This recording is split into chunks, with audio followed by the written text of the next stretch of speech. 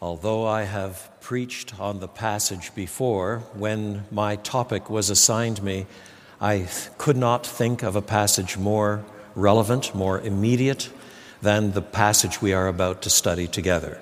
Revelation chapter 12. Revelation chapter 12. I shall begin by reading the entire chapter.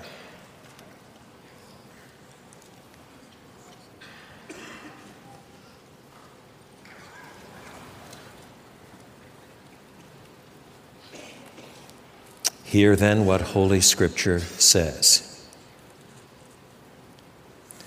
A great sign appeared in heaven, a woman clothed with the sun, with the moon under her feet, and a crown of 12 stars on her head.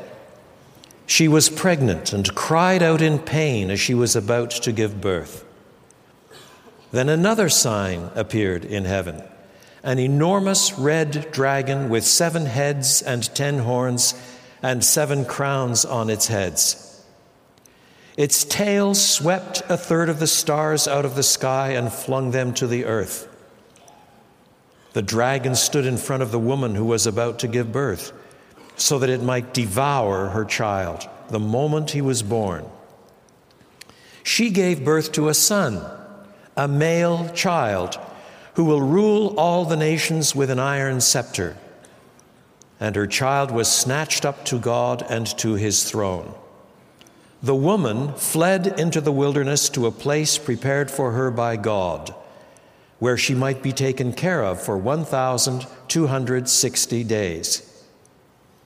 Then war broke out in heaven. Michael and his angels fought against the dragon, and the dragon and his angels fought back. But he was not strong enough, and they lost their place in heaven. The great dragon was hurled down, that ancient serpent called the devil, or Satan, who leads the whole world astray. He was hurled to the earth, and his angels with him. Then I heard a loud voice in heaven say, "Now have come the salvation and the power and the kingdom of our God and the authority of his Messiah. For the accuser of our brothers and sisters, who accuses them before our God day and night, has been hurled down. They triumphed over him by the blood of the Lamb and by the word of their testimony. They did not love their lives so much as to shrink from death. Therefore rejoice, you heavens, and you who dwell in them. But woe to the earth and the sea, because the devil has gone down to you. He is filled with fury because he knows that his time is short." When the dragon saw that he had been hurled to the earth, he pursued the woman who had given birth to the male child. The woman was given the 2 great wings of a great eagle, so that she might fly to the place prepared for her in the wilderness, where she would be taken care of for a time, times, and half a time, out of the serpent's reach. Then from his mouth the serpent spewed water like a river to overtake the woman and sweep her away with the torrent. But the earth helped the woman by opening its mouth and swallowing the river that the dragon had spewed out of his mouth. Then the dragon was enraged at the woman and went off to wage war against the rest of her offspring, those who keep God's commands and hold fast their testimony about Jesus. This is the word of the Lord. I have a son, 6'3", a bit of a bruiser, but with the most remarkable deep blue eyes of anyone I know. When he was about 3, I asked him one day, "Nicholas, where did you get your deep blue eyes?" And he said, with all the authority that only a 3-year-old can muster, "From God." Now, of course, if he'd been 20 years old and a biology student, he might have answered, "Well, Although neither you nor Mom has blue eyes, both of you must carry the necessary recessive gene, which, in my case, happily combined to form my DNA. Which answer would have been truer? Well, they're equally true. Which answer is more fundamental? Another question. What caused the destruction of the southern kingdom of Judah in 586 BC? Well, the rise of the Babylonian superpower, the decline and decay of the Davidic dynasty, the foolish stupidity of Hezekiah in disclosing the wealth of the realm several generations earlier to emissaries from the fledgling Babylon, the sins of the people, sins that attracted God's judgment. Or one could say, God did it. Which answer is truer? As far as I can see, they're equally true. Which is more fundamental? Or run it to the realm of individual suffering. What made Job suffer? Well, the bands of Sabaeans and Chaldeans running off with his livestock and cattle, the natural elements that took down the house in which his 10 children were living, killing them all, bereavement, loss of health, a nagging wife. Or you could say, the devil did it. Or you could say, God did it. Which answer is truer?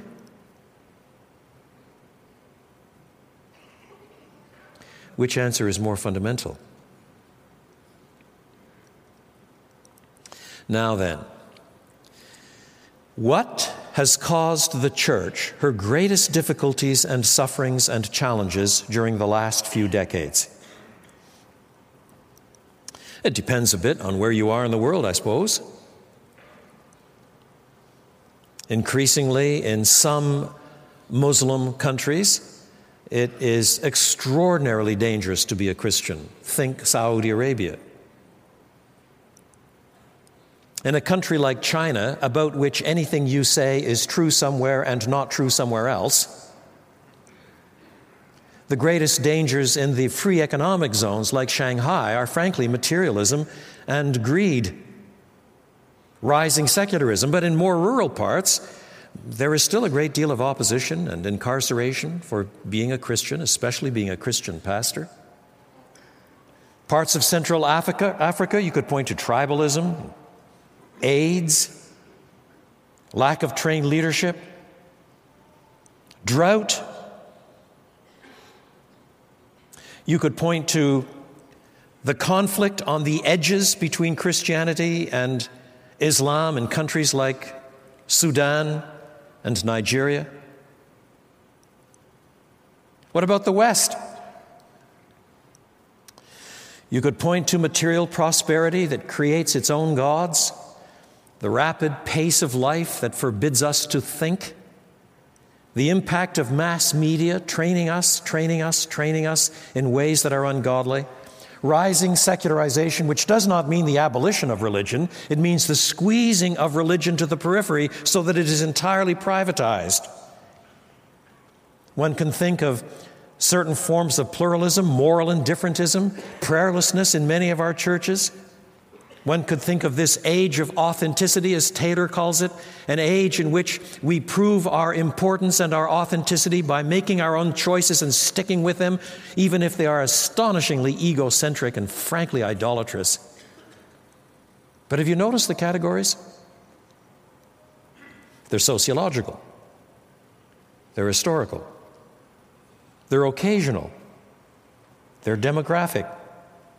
They're psychological.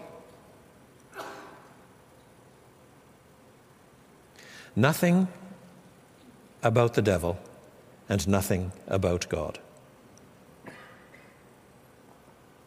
Now, do not misunderstand me. I am certainly not saying that there is nothing to be learned from, say, sociological analysis. There's nothing to be learned from the horrible lessons we've seen at the horizontal level with respect to racism. I'm not suggesting any of those things. I'm not suggesting that there's nothing to be learned by talking about boomers and busters and millennials. But if all of our analyses are cast in such terms, not only are we superficial, but our answers tend also to be cast in such terms. And then we're not only superficial, we're wrong. Now, if I understand the passage before us aright, God here gives us a deeper analysis of the difficulties and sufferings of the church. Chapters 12 through 14 mark a major division in the book of Revelation. Before the final display of wrath in the 7 plagues of chapter 16, John traces in these chapters the underlying cause of the hostility and suffering that fall upon the church. And it is nothing less than the rage of Satan under the sovereignty of God. First, John outlines the occasion for this satanic rage, verses 1 to 9. In John's vision, the scene opens with a great and wondrous sign appearing in heaven. Sign, here as sometimes elsewhere in the book of Revelation, is a great spectacle that points in some ways to the consummation, a spectacular pageant. The content of this spectacle is a woman. And what a woman she is, verses 1 and 2. A woman clothed with the sun, with the moon under her feet, and a crown of 12 stars on her head, and she is pregnant, crying out in pain as she is about to give birth. Many have argued that this is Mary, since, after all, she gives birth to a son, in verse 5, a male child who will rule all the nations with an iron scepter. But that identification is not right. The identification is larger. The woman here represents the messianic community, whether under the old covenant or the new.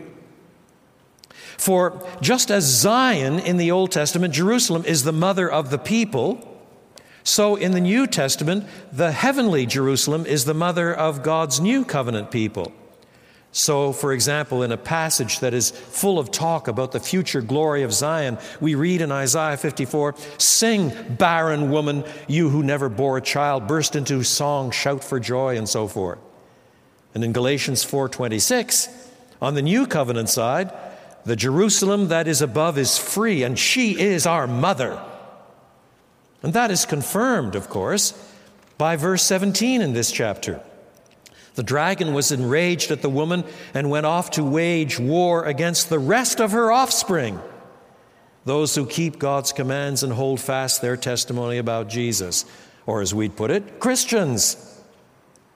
So this is more than Mary. Mary is merely the outworking in one particular individual of the glorious truth that the Messiah comes from the messianic community.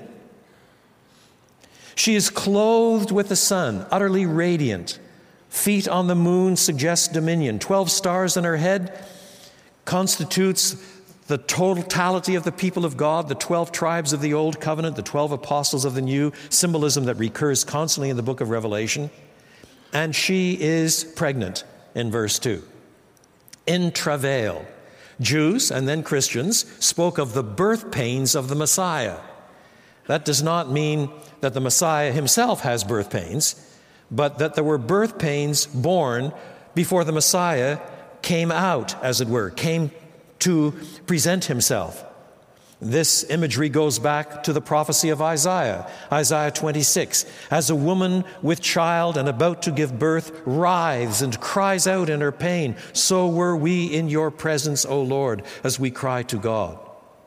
So we have then, in this first spectacle, true Israel in an agony of suffering, in an agony of expectation as the Messiah comes to birth. Second sign in the pageant, verse 3. Another sign appeared in heaven, an enormous red dragon with 7 heads and 10 horns and 7 crowns on its heads. Dragon, Leviathan, monster of the deep are standard expressions for all that opposes God. Such expressions are tied in the Old Testament to Egypt when it held God's people in slavery, Psalm 74, to Assyria and Babylon, Isaiah 27, to Pharaoh in Ezekiel 29. But the supreme opponent is Satan himself. He's identified for us in verse 9, in case there is any doubt. The great dragon was hurled down, that ancient serpent called the devil or Satan, who leads the whole world astray. He has 7 heads like Leviathan in Psalm 74, suggesting the universality of his power. 10 horns, recalling the 4th beast of Daniel 7. Awesome power, kingly authority. A horn always represents kingly authority in apocalyptic literature. And the crowns are not victory wreaths, but crowns of usurped authority against him who is described in this book as the King of Kings and the Lord of Lords, the one who in verse 5 of this chapter will rule all the nations with an iron scepter. Now, before we press on, we need to pause for a moment to remind ourselves how Satan stands behind ancient Assyria, for example. It doesn't mean that all ancient Assyrians were demon-possessed. Think what Jesus says to Peter in Matthew 16. Peter has just confessed that Jesus is the Messiah. But when Jesus goes on to talk about how this Messiah must suffer and die and rise again the 3rd day, Peter still has no categories for that. Messiahs win. They rule. They triumph. Especially one like Jesus who can do such spectacular miracles. They don't die. Never, Lord, this shall not happen to you. Jesus wheels on him and says, "Get behind me, Satan." Are we to imagine that at that moment, Peter was demon-possessed? No, of course not. He was giving his own opinion. But his opinion was so aligned with the maliciousness and the lies and the hatred of Satan that he was Satan's mouthpiece. It's not that Jesus, when he said, "Get behind me, Satan," was saying, "Peter, it's not your fault. I'm just addressing the Satan who's behind you." What we need to see is that Satan himself stands behind so much of the evil that does have superficial causes, historical causes. Superficial isn't even the right word. The real causes, they're just inadequately analyzed when you don't see Satan behind the evil. Go ahead. So those are the 2 signs. And then the drama begins to unfold. Verses 4 to 6.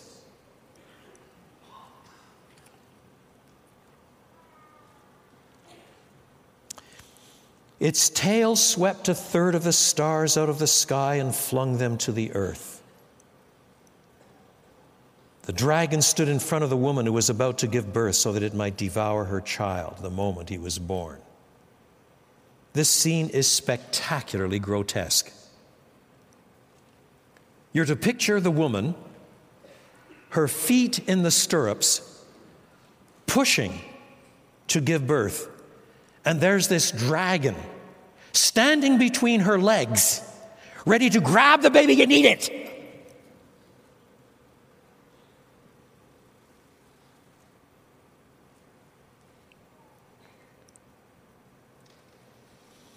And the historical reality which this symbolism depicts.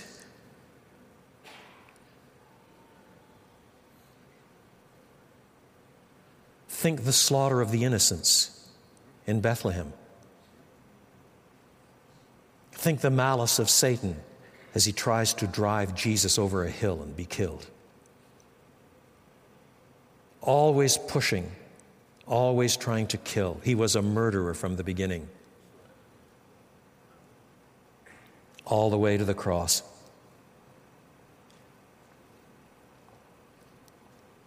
the sweeping of 1/3 of the stars out of the sky, is part of pretty common nature symbolism in Scripture. When things are going well, the hills clap their hands, the trees dance for joy, or the other way around.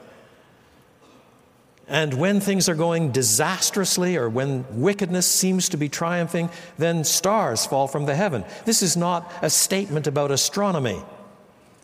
It's a symbol-laden way of showing that the good or the evil are both cosmic in their sweep.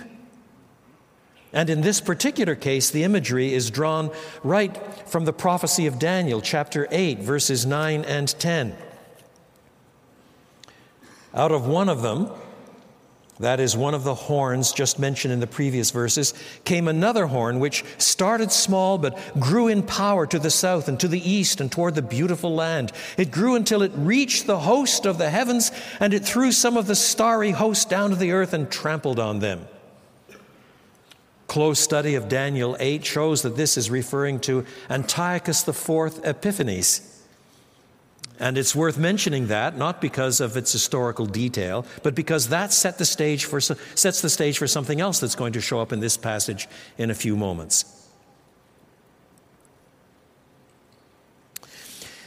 So the child is spared the dragon. She gave birth to a son, this woman, a male child, who will rule all the nations with an iron scepter, and her child was snatched up to God and to his throne. So you move, in this verse, from Jesus' birth to his ascension in about 2 lines. Why? Why not linger a little more on the earthly ministry?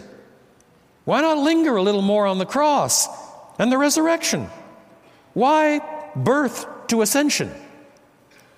Well, the reason is straightforward. It's because this book builds on previous visions. And before you have the vision of chapter 12, you've got the vision of chapters 4 and 5. Chapter 4 is to chapter 5 what a setting is to a drama. In chapter 4, the setting is the throne room of God. And in symbol after symbol, that chapter extols the greatness and transcendence of God. He is the one before whom even the highest order of angels dare not gaze, but cover their faces with their wings and cry, "Holy, holy, holy is the Lord God Almighty." And there is praise in the heavens as thousands upon thousands join in around the throne, praising God because He is the Creator and everything exists because of Him. That's the setting for the drama that takes place in chapter 5. In chapter 5, this God, seated on a throne, holds in his hand, his right hand, the hand of power, a scroll, sealed with 7 seals. And in the peculiar symbolism of the book, that scroll holds all of God's purposes for judgment and blessing for the entire universe. And the symbolism dictates that unless those seals are slit, what is decreed in the scroll will not be enacted. The slitting of the seals is not to enable us to peek inside to satisfy our curiosity. The slitting of the seals is for the effecting of what God has decreed in the scroll.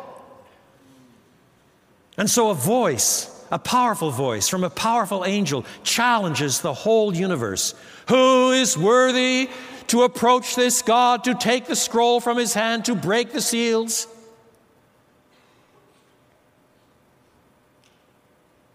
And no one is found who is worthy. That's why the setting of chapter 4 is so important. If the highest order of angels, untainted by sin, dare not gaze on this God, we're going to saunter into his presence and say, "Oh, I'll have a go. Here am I, send me."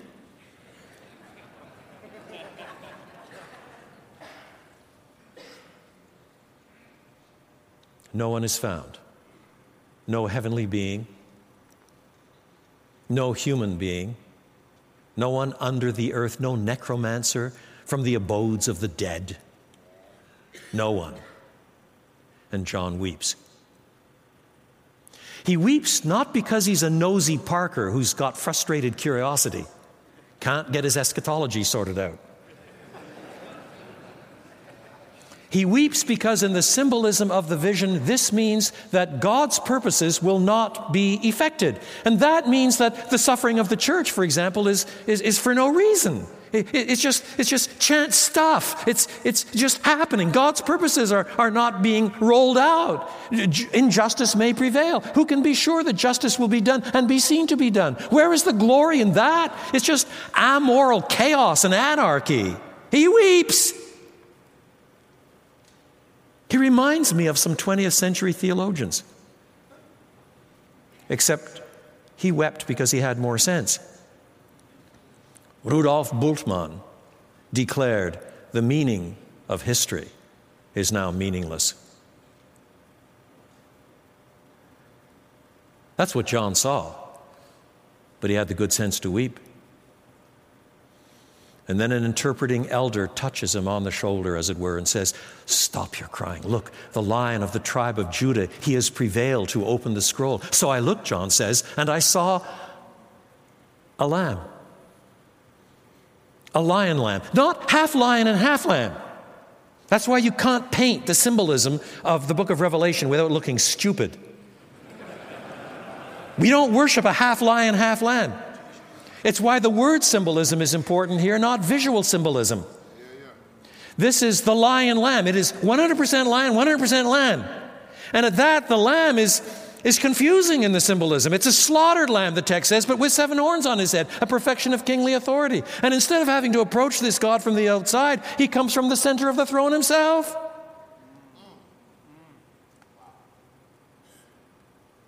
And then it is declared, "Take down your harps, sing songs of joy, break out in praise, for the Lamb has prevailed to open the scroll and bring about all of God's saving purposes, redeeming men and women from every tongue and tribe and people and nation." And the whole universe breaks out in applause and adoration before not only him who has created all things, but before him who sits on the throne and the Lamb. Now, all that's presupposed before you get to this chapter. You got to squeeze it into the middle of verse 5. John's not reviewing it, he's presupposing it. This man-child is born and ascends. And in between, read Revelation 4 and 5.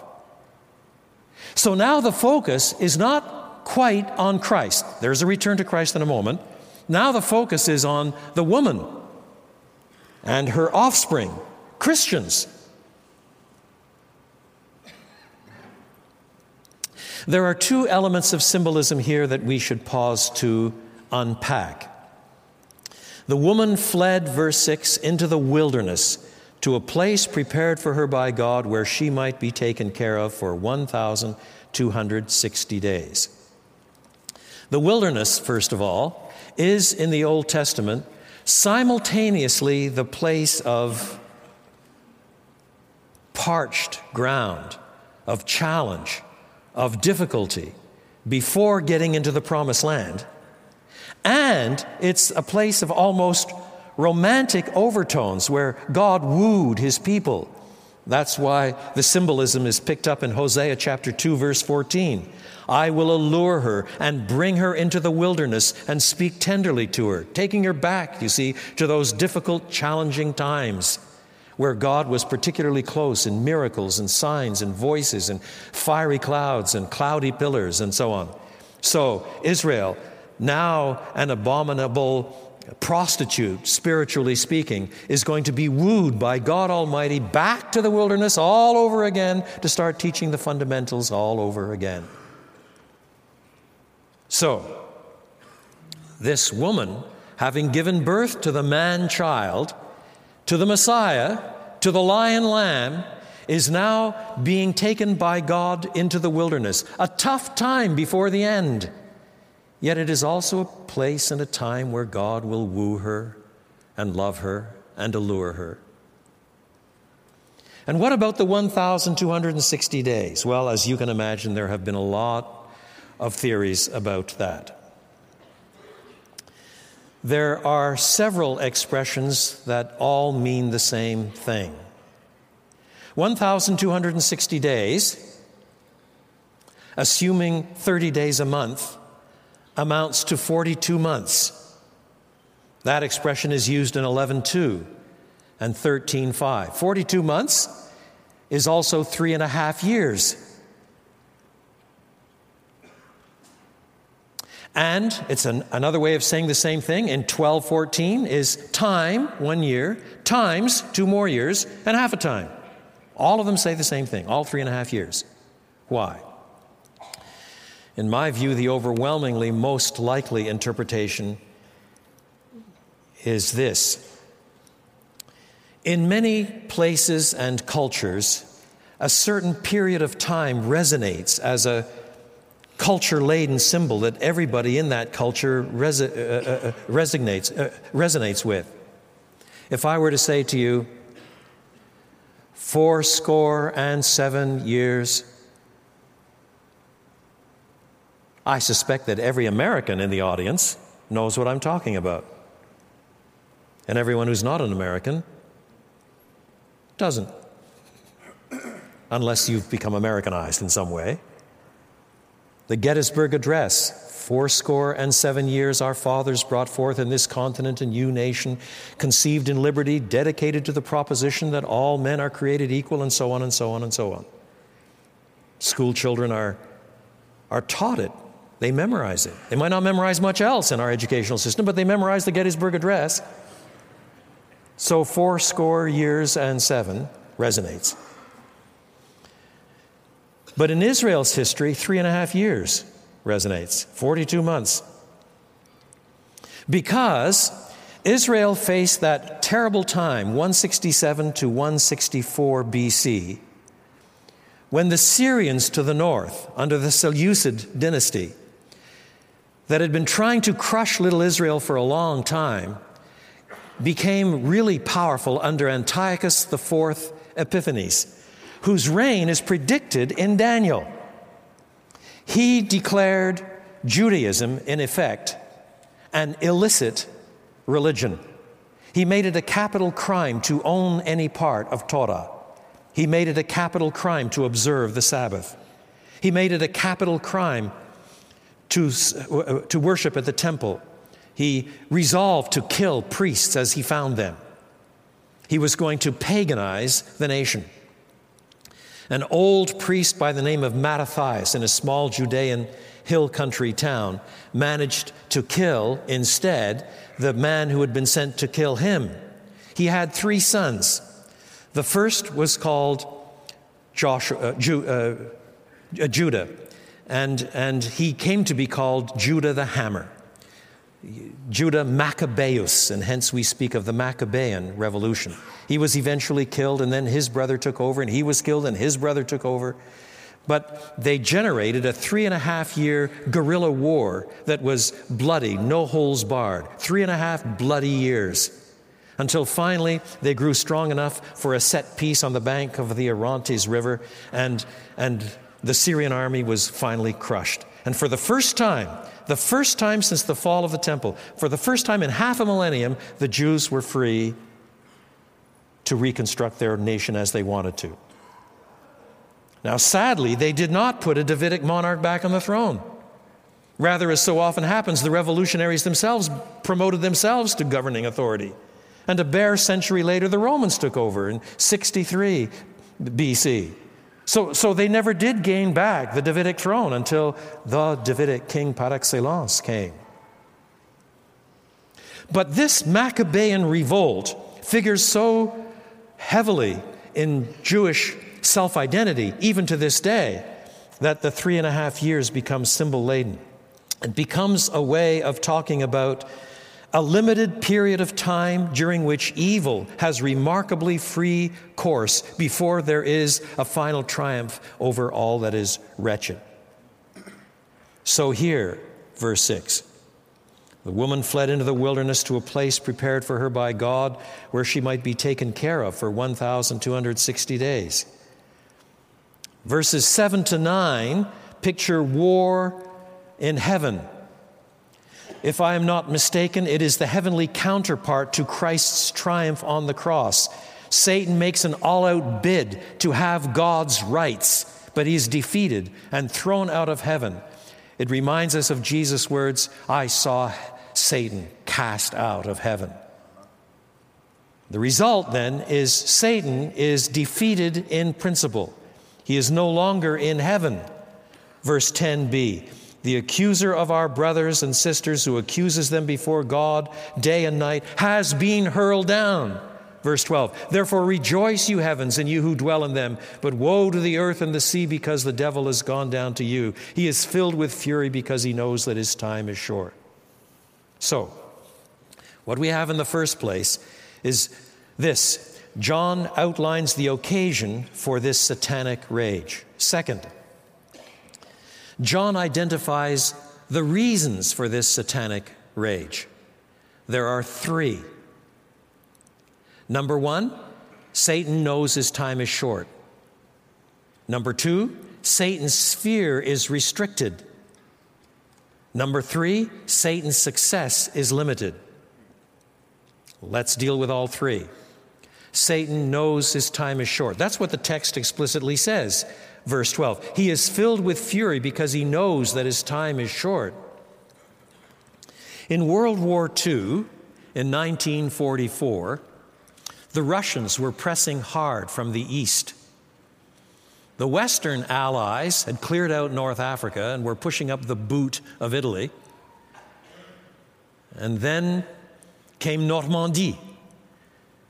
And in 3 days, 1.1 million men and tons of war materiel landed on the beaches and began to make their way in bloody warfare, hedge by hedge, row by row, into the heart of Europe. Now, anybody with half a brain in his head should be able to see that the war was over. In terms of the numbers of available troops, in terms of the amount of available energy, in terms of the production capacity to produce tanks and armaments and the like, in terms of financial strength, in every kind of measurement, the war was over. It was done. Does that mean Hitler said, oops, how about a peace treaty? No, he's filled with fury because he knows his time is short. He's not going to give in. So what happens instead is the breakout once again as the Germans made a spectacular push for the coast again. And the only reason they didn't get there in the Battle of the Bulge is because they ran out of gas. This is a period of Satan's terrible, vengeful wrath. If he ever had delusions that he could somehow displace God, if he had temptations to think himself able somehow to displace God, or at least to be on a par with him, now he is defeated in principle. He knows he's done. But does he say, oops, I'm so sorry, I repent. Could we have another go at this? Rather, he is filled with fury because he knows his time is short. What this means is that as you and I contemplate Satan's wrath working out in vituperation against the gospel and Christ's people, we must constantly remember that this rage is directed at us not because Satan might win, but precisely because he's lost. He's done. It's a mop-up operation. But like many mop-up operations in military worlds, that fighting can be the bloodiest of all. So, he knows his time is short. He knows his sphere is restricted. 12a. Rejoice, you heavens, and you who dwell in them, but woe to the earth and the sea, because the devil has gone down to you. He's lost this cosmic dimension, this sweeping ability to enter into God's presence with the other angels in Job chapter 1, for example. He is banished. He's done. He's defeated. He's got no claim. When the dragon saw, verse 13, that he had been hurled to the earth, he pursued the woman who had given birth to the male child. In other words, all of his vituperation is precisely not only because his time is short, but because his sphere is restricted. And in that sphere, we're in the war zone. And he is, dare I say it, mad as hell. Yes, sir.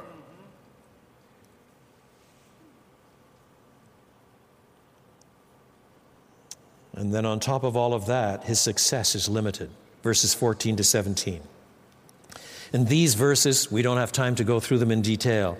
You find element after element of Exodus typology. The people of God borne up on wings of an eagle. Call to mind Isaiah 40, Exodus 19, Deuteronomy 32.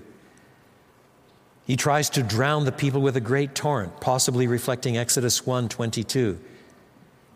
The opening of the earth, Numbers 16. Many, many passages such as, when you pass through the waters, I will be with you. When you pass through the rivers, they will not sweep over you, Isaiah 43. The point of all of this is that Satan's hatred for the church is clearly based on his hatred for Jesus, for the man-child that he tried to devour. And the church faces this enraged Satan. The dragon is enraged at the woman, goes off to wage war against the rest of her offsprings.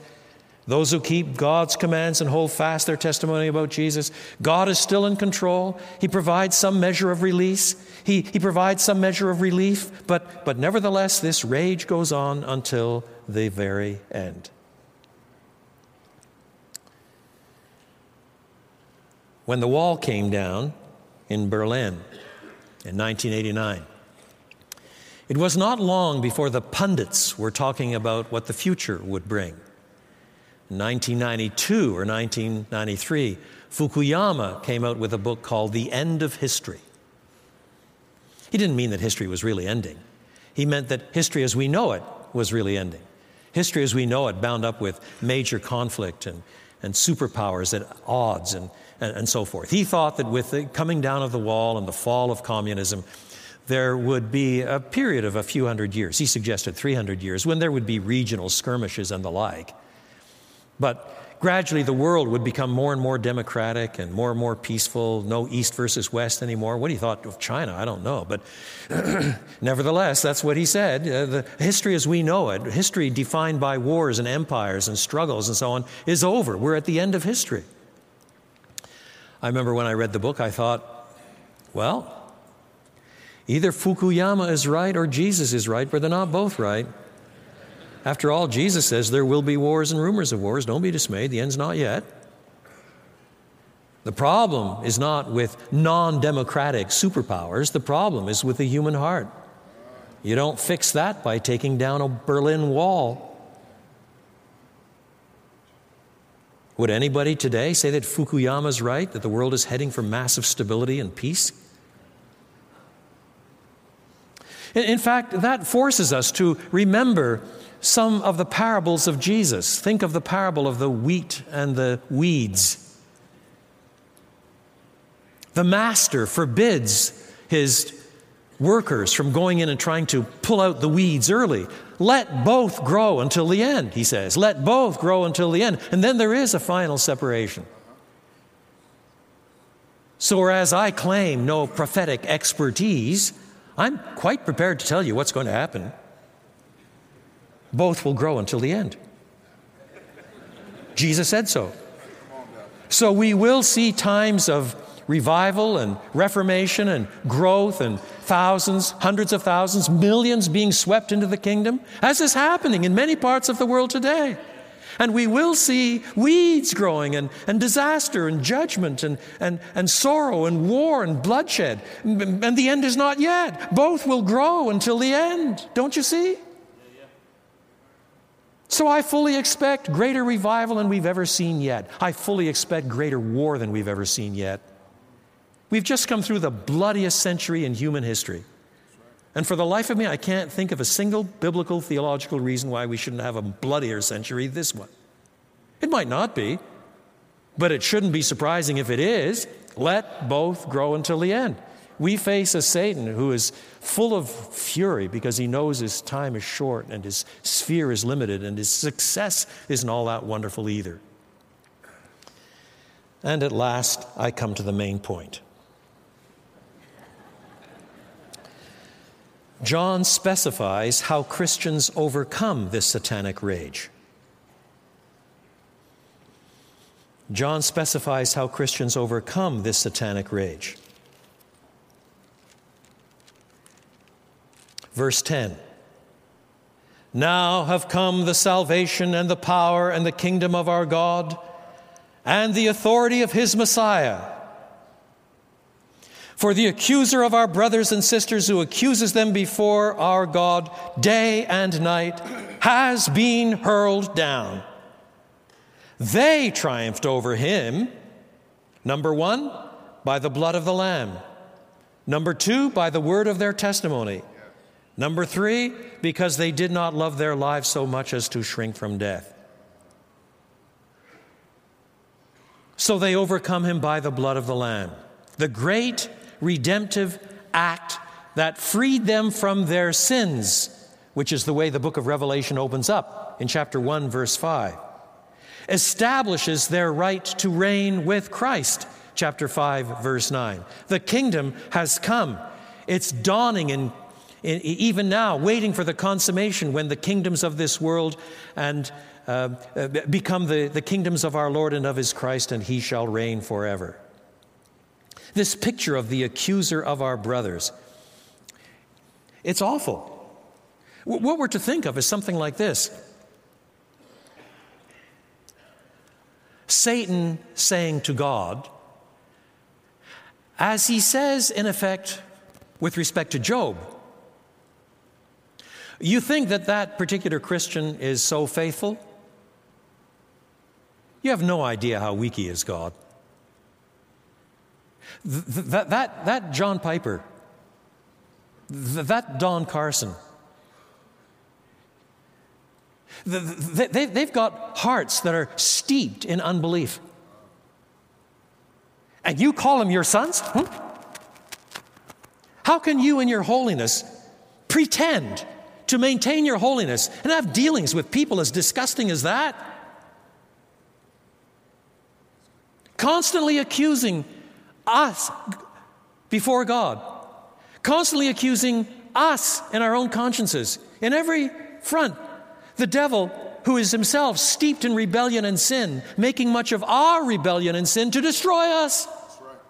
And to call God down for not being as holy as God claims to be. He's the accuser of the brothers.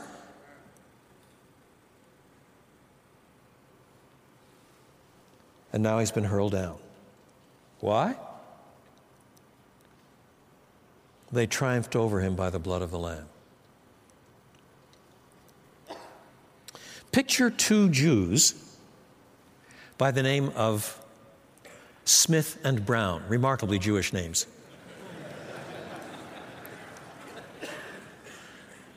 The day before the first Passover, having a little discussion in the land of Goshen. And Smith says to Brown, "Boy, are you a little nervous about what's going to happen tonight?" And Brown says, "Well, God told us what to do through his servant Moses. You don't have to be nervous. Haven't you slaughtered the lamb and daubed the 2 doorposts with blood, put blood on the lintel? Haven't you done that? You're all ready and packed to go? You're going to eat the whole Passover meal with your family?" Well, of course I've done that. I'm not stupid. But it's still pretty scary when you think of all the things that have happened around here recently, flies and river turning to blood, and it's pretty awful.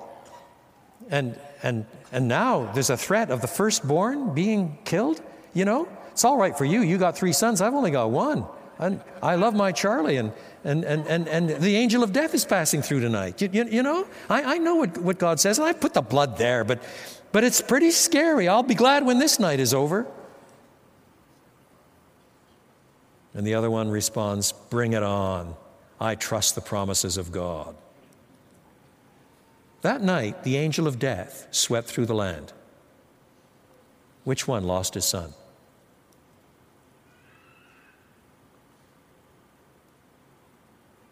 And the answer, of course, is neither. Because death doesn't pass over them on the ground of the intensity or the clarity of the faith exercised, but on the ground of the blood of the Lamb. That's what silences the accuser. The blood silences the accuser of the brothers as he accuses us before God. He silences our consciences when he accuses us directly. How many times do we writhe in agony asking if God can ever love us enough, if God can ever care for us enough after we've done such stupid, sinful, rebellious things, after being Christians for 40 years? What are you going to say? Well, God, I tried hard, I did my best. It was a bad moment. No. I have no other argument. I need no other plea. It is enough that Jesus died and that he died for me. Yes. We overcome him by the blood of the Lamb. There is the ground of all human assurance before God. There is the ground of our faith, not guaranteeing intensity of faith, so fickle are we. It's not the intensity of our faith, but the object of our faith that saves. They overcome him on the ground of the blood of the Lamb.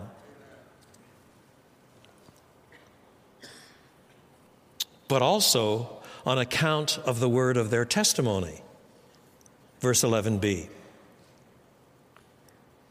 That does not simply mean they give their testimonies a lot. But it's close. God's means of ruling, of reigning, is regularly through his word. So here, the cause of the victory is the word of their testimony. That is, the proclamation of the gospel.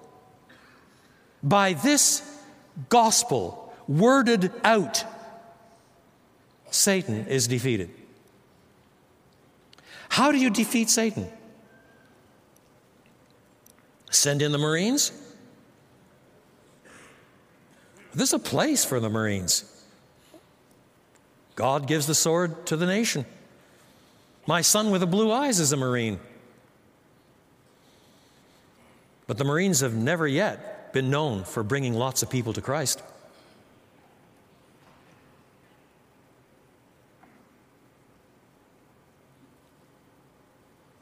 How does the kingdom of God in this age before the consummation advance?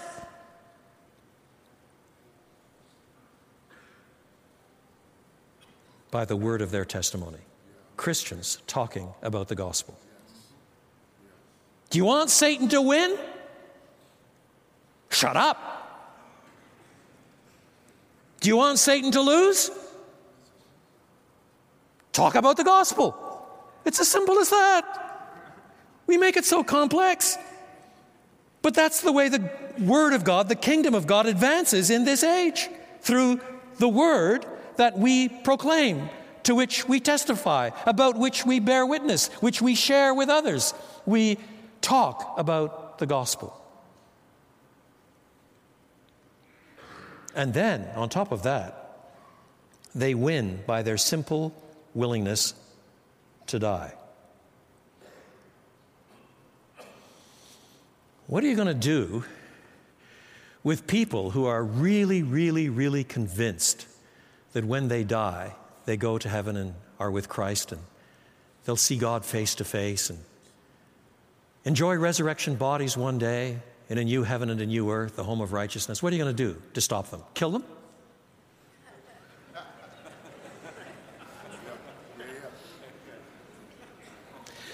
I don't want to present death in a romantic garb. It still remains the last enemy. But although it's the last enemy, it does not have the last word. That's right. That's right. And so Christians need to be taught how to die well, to use an old Puritan expression. And the more so where there is opposition and real risk of life and limb and suffering for the gospel's sake. But if they are willing to die, if, as the text puts it, they do not love their lives so much as to shrink from death, what are you going to do to silence them?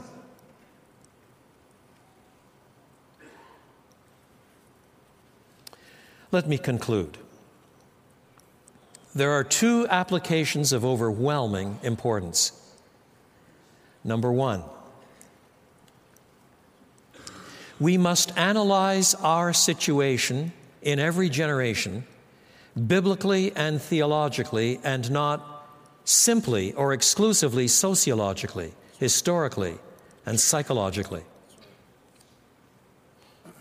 Again, do not misunderstand me. It's not that there is nothing to learn from those kinds of observations. But at the end of the day, we must see God at work. We must see the devil at work and understand that even our Christian witness, as we share the faith with a neighbor and talk to a Muslim about Christ Jesus and build up the saints within the context of the church, all of this struggle is within a cosmic, sweeping struggle between God and Satan, in which Satan is defeated already in principle. Yes. Luther understood that. And though this world with devils filled should threaten to undo us, we will not fear, for God has willed his truth to triumph through us. The prince of darkness grim, we tremble not for him, for lo, his doom is sure. One little word will fell him. Second, we must recognize and use our weapons, our God-given, effective weapons. All that are based on Christ's atoning death. All the authority based on proclaiming the Word of God. All the courage and integrity that emerge because death cannot frighten those who follow the Prince of Life. What do we have of value that has not been secured by the blood of the Lamb? Do you have forgiveness of sins?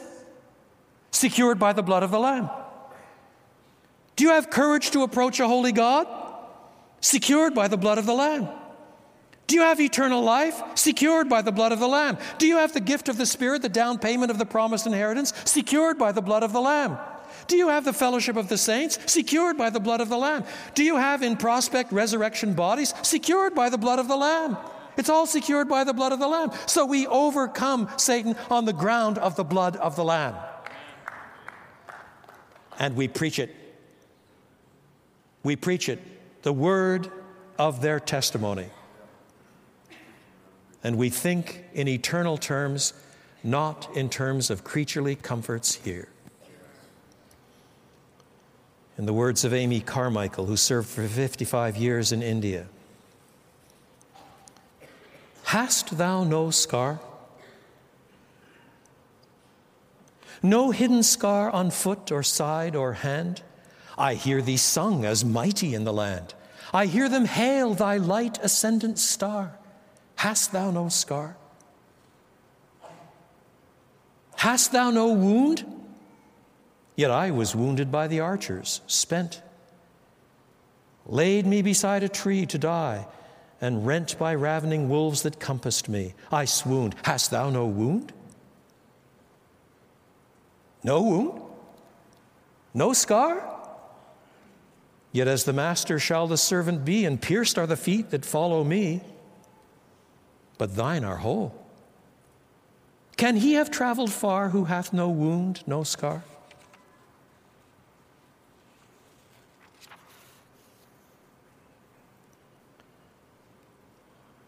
Or similarly, but in more contemporary guise. I told the folk I cherished how my sins had been forgiven, how Jesus changed my outlook, took my guilt, and gave me heaven. They thought I'd lost my senses, turned fanatic, lost my reason. They charged me with betrayal, with a vicious kind of treason, and I wondered why salvation should cause me so much pain. If they persecuted me, they will persecute you, for the slave is not above the Lord he serves, My assignment was the cross. You, my slave, will bear some loss. My disciple takes his cross and daily nerves his heart and mind to follow me. Then soon I learned my brothers and my sisters in the Savior so often shine in suffering with astonishing behavior. Adorn the blessed gospel with forbearing perseverance. Forgive their cruel tormentors with a graceful, firm endurance. Still, I wondered why salvation should cause them so much pain. What alien perspectives I've pursued with willful blindness. For apostolic servants would rejoice at God's great kindness in reckoning them worthy to take on a little battering. They long to know Christ's power and the fellowship of suffering, for they understood their calling to trust and suffer pain.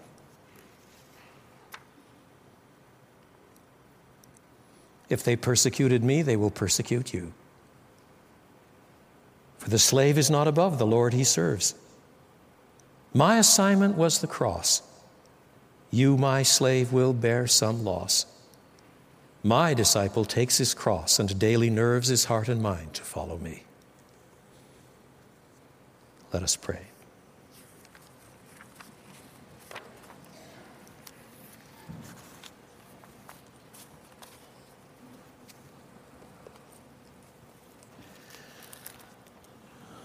Transparently, Heavenly Father, these things are constant in Scripture. The drumbeat of Scripture, tied so centrally to the cross. Yet we confess with shame how alien they seem to us in so much of our experience. Transform us by your powerful Spirit through the Word, we beg of you. For Jesus' sake. Amen.